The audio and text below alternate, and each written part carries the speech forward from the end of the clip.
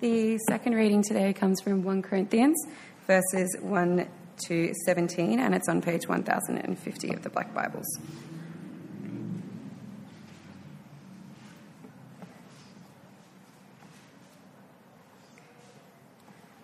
Paul, called an apostle by Christ Jesus, by God's will, and Sosthenes, our brother, to God's church at Corinth, to those who are sanctified in Christ Jesus and called as saints, with all those in every place who call on the name of Jesus Christ our Lord, both their Lord and ours.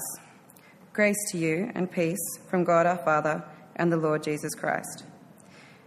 I always thank my God for you, because of God's grace given to you in Christ Jesus, that by him you are enriched in everything, in all speech and in all knowledge. In this way, the testimony about Christ was confirmed among you, so that you do not lack any spiritual gift as you eagerly wait for the revelation of our Lord Jesus Christ. He will also strengthen you to the end, so that you will be blameless in the day of our Lord Jesus Christ. God is faithful. You are called by him into fellowship with his Son, Jesus Christ our Lord. Now I urge you, brothers, in the name of our Lord Jesus Christ, that all of you agree in what you say, that there be no divisions among you, and that you be united with the same understanding and the same conviction. For it has been reported to me about you, my brothers, by members of Chloe's household, that there is rivalry among you. What I am saying is this: each of you says, I'm with Paul, or I'm with Apollos, or I'm with Cephas, or I'm with Christ. Is Christ divided? Was it Paul who was crucified for you? Or were you baptized in Paul's name? I thank God that I baptized none of you except Crispus and Gaius, so that no one can say you were baptized in my name. I did, in fact, baptize the household of Stephanas. Beyond that, I don't know if I baptized anyone else. For Christ did not send me to baptize, but to evangelize, not with clever words, so that the cross of Christ will not be emptied of its effect. This is the word of the Lord. Thanks, Liz. You have joined us on a great night. We are starting a new sermon series in 1 Corinthians, and I love this graphic that Andy has put together. It's just chaos, isn't it? And I love the little subheading, 1 Corinthians, shocking revelation. God still loves his church. Do you ever ask why? Why would God love his church? Why would God bother with a bunch of people who often make such a mess of it? When you think of the word church, you might think, oh yeah, fighting, factions, divisions, hypocrites, immaturity, arrogance. Why would God bother? Why does God still love us? I was thinking this week, surely if I were God, I don't think that I would use people like me and people like you as the way that he would spread his message. Would you? Surely God's got some better way of letting the world know how great he is and letting the world know about how wonderful Jesus is than through us, the church. Isn't it crazy that God chooses to use us, his people, to display to his world just how glorious he is?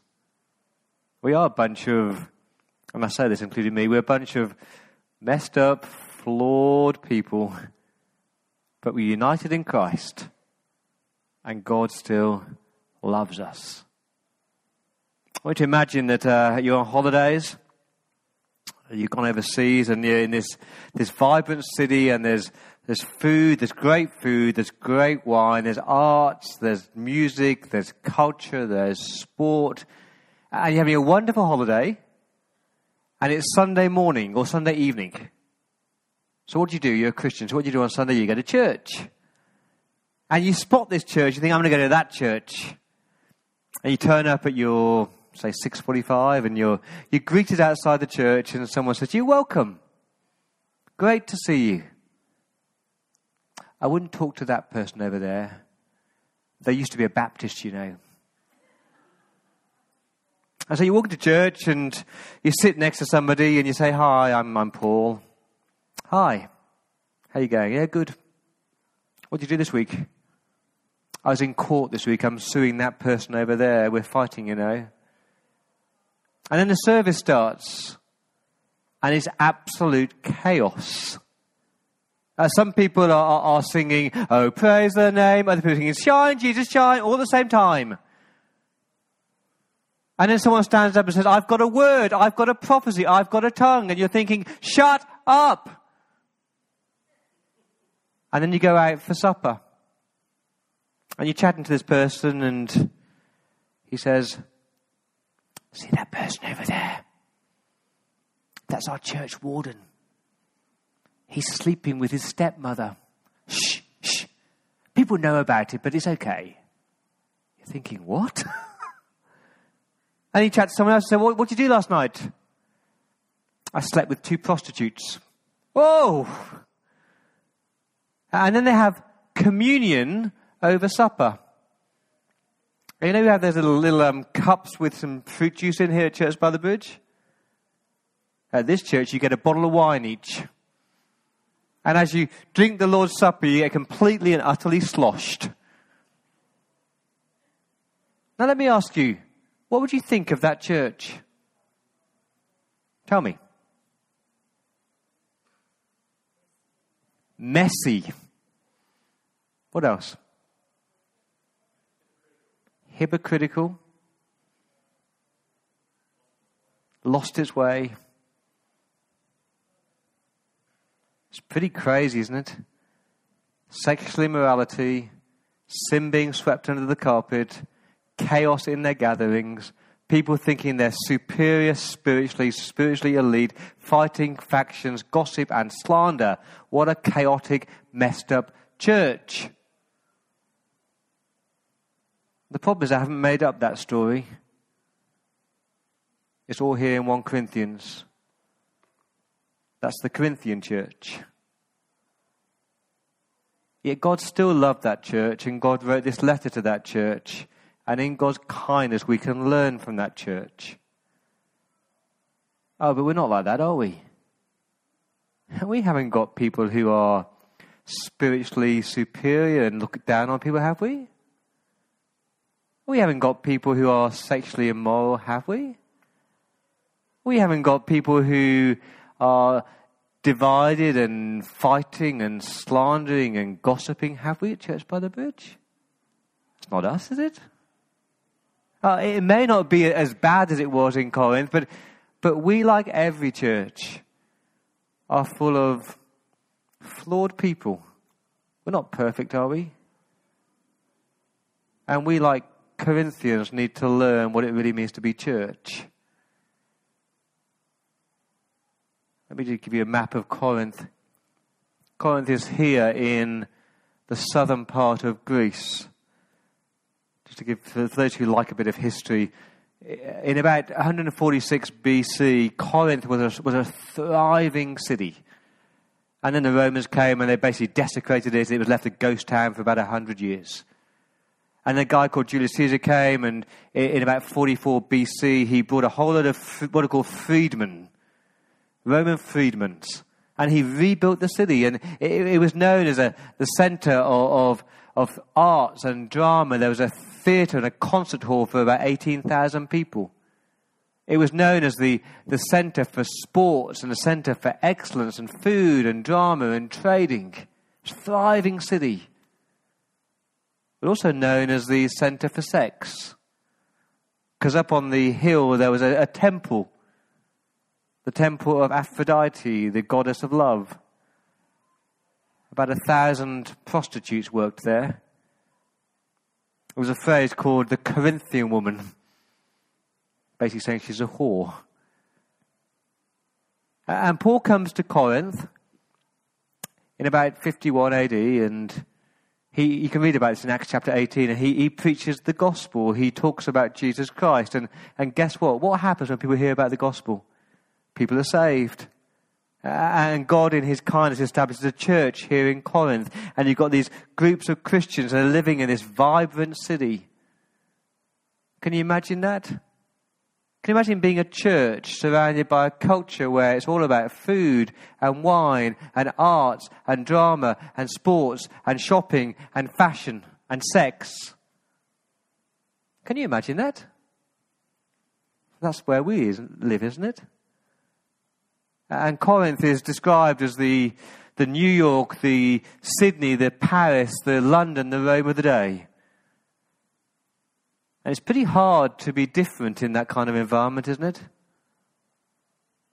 You see, what happened in Corinth was that the church in Corinth started to look a bit like the city of Corinth. And the culture of the city starts to invade the local church. You ever seen that happen before? So what's wrong what's happened to a church when the church looks more like the world than it does Christ? What's happened? I'll tell you what's happened. That church has lost its focus on Jesus Christ. The easy way for this church to look more like Kirribilli and Sydney than we do Christ is just to not talk about Jesus and not preach about Jesus. So what Paul does in 1 Corinthians is that he starts his letter by reminding the Corinthians of who they are in Christ, all the blessings they have in Jesus. Here's the first one. The privilege we have in Christ. We are sanctified in Christ. See that in verse 2? To God's church at Corinth, to those who are sanctified in Christ Jesus and called as saints. What does that word sanctified mean in verse 2? Someone know? What does it mean to be sanctified? Made holy, set apart. Both those are right. You've been set apart. You've been set apart from the world. You've been set apart for Jesus. You've been sanctified in Jesus. You've been made holy in Jesus. That's extraordinary, isn't it? If you come to Christ and you say, Christ, I need you. I'm a sinner. I need your forgiveness. And I look to Calvary and Jesus died for me. I've come to Christ. I've sheltered under the cross of Christ. Then God says that you are sanctified. You are set apart from the world. You're set apart for Jesus. And you're seen as holy in Christ. Now, why do you think that Paul starts his letter by reminding this church that they are sanctified? And here's why. Because if you looked at them, sanctified is not a word that you would use. Holy is not a word you'd use to describe this church. But that's how God sees them, because they're in Christ. And you know what? If you want to change the morality of a church or the behavior of a church, the worst thing to do is to set a new behavior code or to give a whole load of things they can and can't do. That never works. The right thing to do is to remind people of who they are in Jesus. In Jesus, you're holy. In Jesus, you're sanctified. So just be who you are. Start to behave as the holy people that God has made you. See what he calls them in verse 2? Those who are sanctified in Christ Jesus and called as saints. They were anything but saints, but that's how God sees them. And I hope that you realize that tonight, that if you're in Christ, that God sees you as a saint. That's extraordinary, isn't it? I'm not a saint, but that's how God sees me. Here's a second privilege. I love this one. They're partners in Christ. They're family in Christ. See that in verse 2? With all those in every place who call on the name of Jesus Christ our Lord, both their Lord and ours. What he's saying in that verse is that because of Jesus, the Corinthian church and the Kirribilli church, we are united with millions of other people all over the world, all down the centuries, not because of our background, not because of our social status, not because of our intellect, but because of Christ. And I think Paul is saying to the Corinthian church, okay, Corinthian church, this church over here, this church that you are looking down on and you are fighting with and you are ridiculing, is Jesus Christ their Lord? Do they worship Jesus as their Messiah? Yes, of course they do. Is he your Lord? Yes.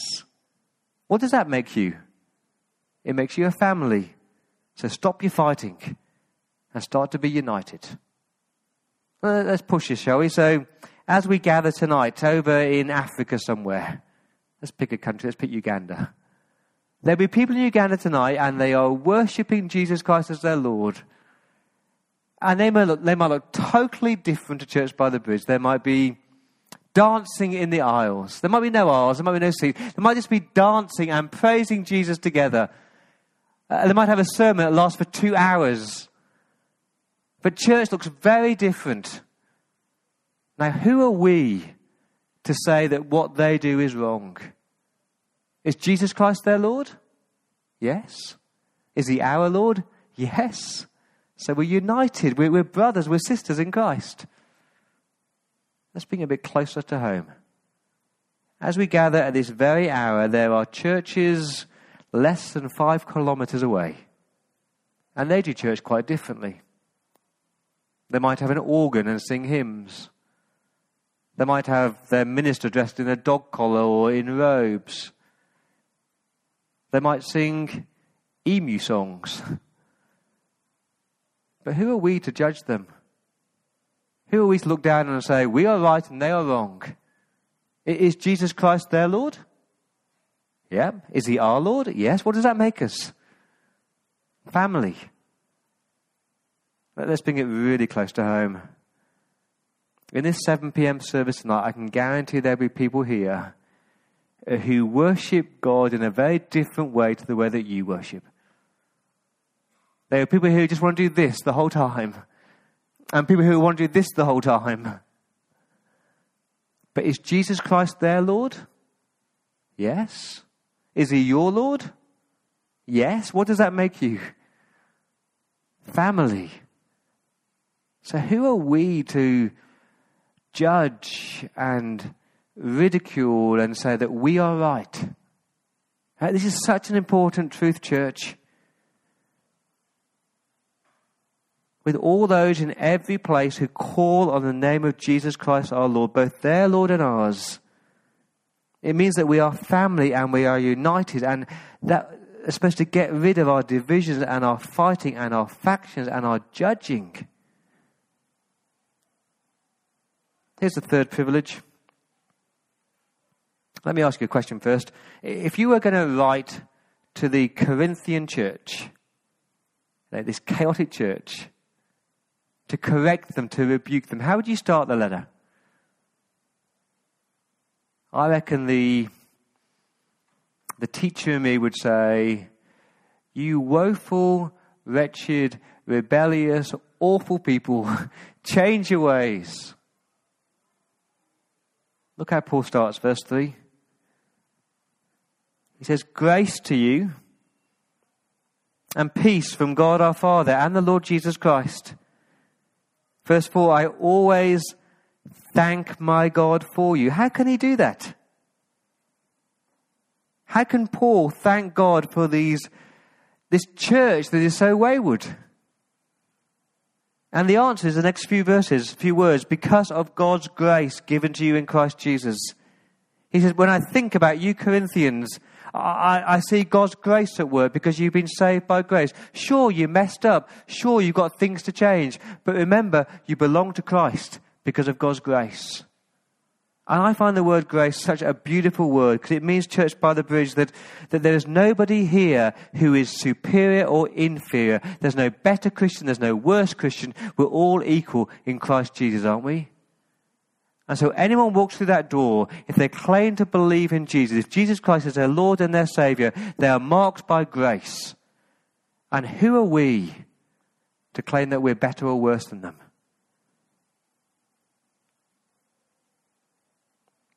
The fourth blessing is that we're gifted in Christ. He starts off by reminding the Corinthian church that by him, verse 5, you were enriched in everything, in all speech and in all knowledge. That the Corinthian buzzwords of speech and knowledge, they thrived on their philosophies and their rhetoric and their knowledge. And he says, guys, you've got everything you need in Jesus. You are so wealthy in Christ. In this way, verse 6, the testimony about Christ was confirmed among you so that you don't lack any spiritual gift as you eagerly wait for the revelation of our Lord Jesus Christ. And what he's saying there is that We are waiting.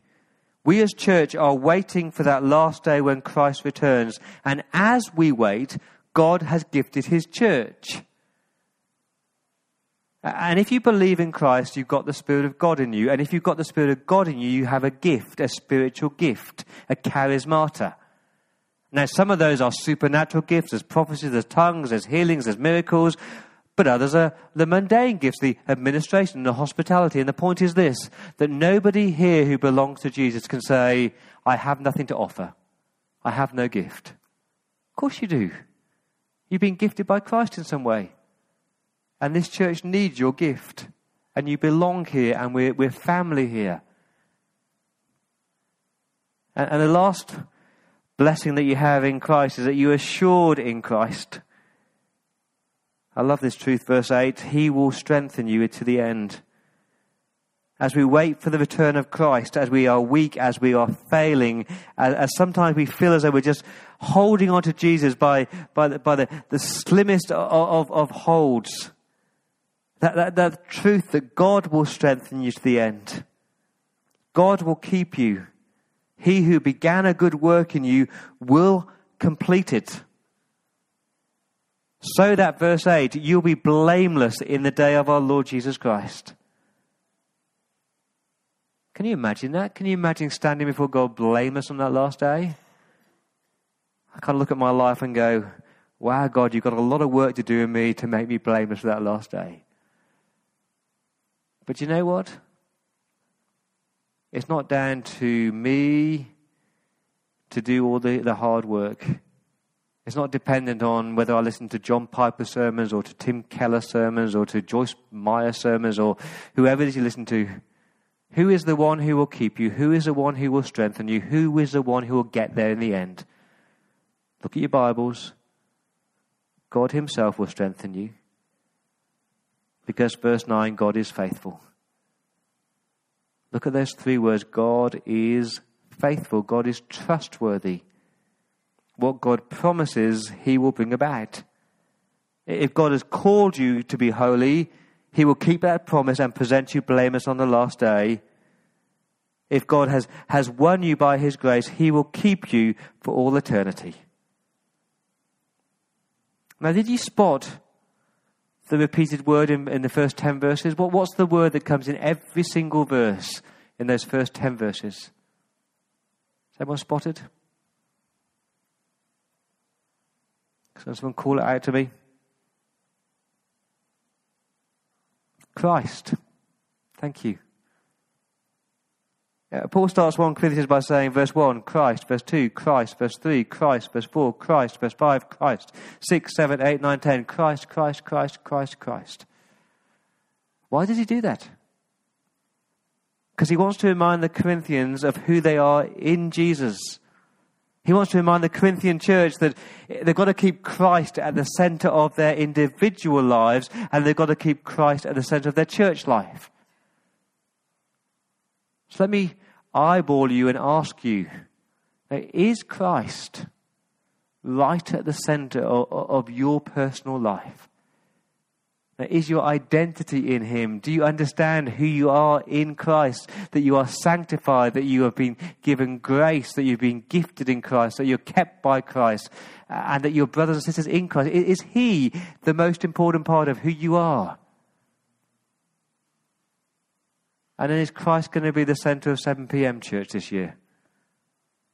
Will everything that we do as a church be about Jesus? Will he be center in this gathering? Because if he's not, I can guarantee that 7 p.m. church will just bit by bit, slowly become more and more like the world and less like Christ. I want to urge you individually, make sure that you know who you are in Christ and make sure that he is center of this gathering. And then Paul goes on to say, I appeal for unity. Please be united in Christ. This is one divided church. They don't just disagree over the colour of the carpet or whether they have drums in church. There is fighting and factions and cliques and subgroups. And so Paul says in verse 10, I urge you, I plead with you, brothers, that I love the fact he calls them brothers. Yeah, they're messed up, but they're still brothers in Christ. I urge you in the name of our Lord Jesus Christ that all of you agree in what you say, that there be no divisions among you, and that you be united with the same understanding and the same conviction. He says, remember who you are and agree. Stop being divided. Stop being factious. Stop fighting with each other. Please. According to verse 11, there's rivalry among you. What does that look like? It looks like this. In the Corinthian church, I can guarantee there'll be some people who thought that they were this spiritual elite. They got the better gifts. They were more intelligent. They had better Bible knowledge. They were in the right hive group. They came from the right church before. And so look down on each other. And there's division and disunity in this church. And if the repeated word in the first 10 verses was the word Christ, what's the repeated word in verse 12? I'm with Paul. I'm with Apollos. I'm with Cephas. I'm with Christ. Me, me, me, me, me. And to give you the picture of this Corinthian church, you can meet some people and you say, I'm with Paul. The Apostle Paul, he's my leader. I love his sermons. I love his teaching. What he says I do. And others say, I'm with Apollos. Apollos came after Paul in Corinth. He was actually a more eloquent teacher than Paul. Apollos, he's my man. I love his sermons. He's so much better than Paul. I'm with Cephas. I'm with Peter. You know, he's very Jewish. I like his rigor. And then the super spiritual says, I'm with Christ. Now, I just love the Gospels. Don't bother with the epistles. Just give me the gospel. Now, what does Paul say to him? Is Christ divided? Verse 13. This is ridiculous. Why are you following human people? Why are you following human leaders as though they are your Lord and your Master? Is Christ divided? No. Was Paul crucified for you? No. Were you baptized into Paul's name? No. It's all about Christ. So why are you divided? What does division look like in God's church today? Again, let's start big. What do you reckon the Apostle Paul would make of all our denominations today? I'm a Baptist. I'm a Presbyterian. I'm an Anglican. I'm a Uniting. I'm a Brethren. I'm a Open Brethren. I'm a Closed Brethren. I'm a whatever it is. Now don't mishear me. We've got to fight and work hard for truth, haven't we? We've got to make sure the Bible is correctly handled and the truth is preached. But so much of our denominational divisions and arguments is all based over secondary mundane stuff. He would say, you're a Christian, aren't you? You're a Christian who happens to worship in an Anglican church. And what would Paul say to people at Church by the Bridge? He would say, I'm a 7 p.m.er. I'm a 5:30. I'm a 3:30. I'm a 9:45. I'm a Blues Point Row. I'm with the cool trendy ones who are starting a new church. He said, no. You're united. You're one, aren't you? You're one church. You belong to Christ. And what would Paul say to 7 p.m.ers who said, I love Paul's sermons. I love Justin's sermons. I love Ed's sermons. I love Dan's sermons. I love Andy's sermons. Remember who you are. You're a Christian. As long as these people help you to know Jesus better. I'm about to make a bold statement. You might disagree with it. Division and disunity in God's church is perhaps the greatest scandal that compromises our witness to Christ. Division and disunity in God's church is perhaps the greatest scandal that compromises our witness to Christ. When the people in the world see Christians divided and tearing each other down. Could that be the reason why they don't look at Jesus? I mean, Jesus said in John 17, I pray for those who will believe in me, that all may be one. May they be brought to complete unity, so the world may know that you sent me and have loved me, even as you have loved me. And what Jesus is saying there is that the world is supposed to look at the church and go, wow, their unity means that Jesus must be real. Yet so often it's our disunity and our division and our fighting and our factions that make people say, well, Jesus can't be real. It's one of the most powerful witnesses, when people who are not like each other, different backgrounds, different age, different stage, different style preferences of church, but they come together and they worship together. And there's no division and no disunity. So powerful, isn't it? So let me ask you at the beginning of 2016 at 7 p.m. Are there people here tonight where you're divided and you're fighting and you're factious, or there's gossiping, or there's slandering, or there's grudges, and there's a disunity or a hurt that needs to be healed? If there is, can I urge you and plead with you to do that? How are you going to do that? Instead of seeing the problem, see Christ. See Christ. Is he their Lord? Is he your Lord? And please be united. So what would God say to the Corinthian church? Yeah, you're messed up. You're a crazy, messed up church, but hey, I love you, and I want you to change. So remember who you are in Christ, and be united in him. Let me pray.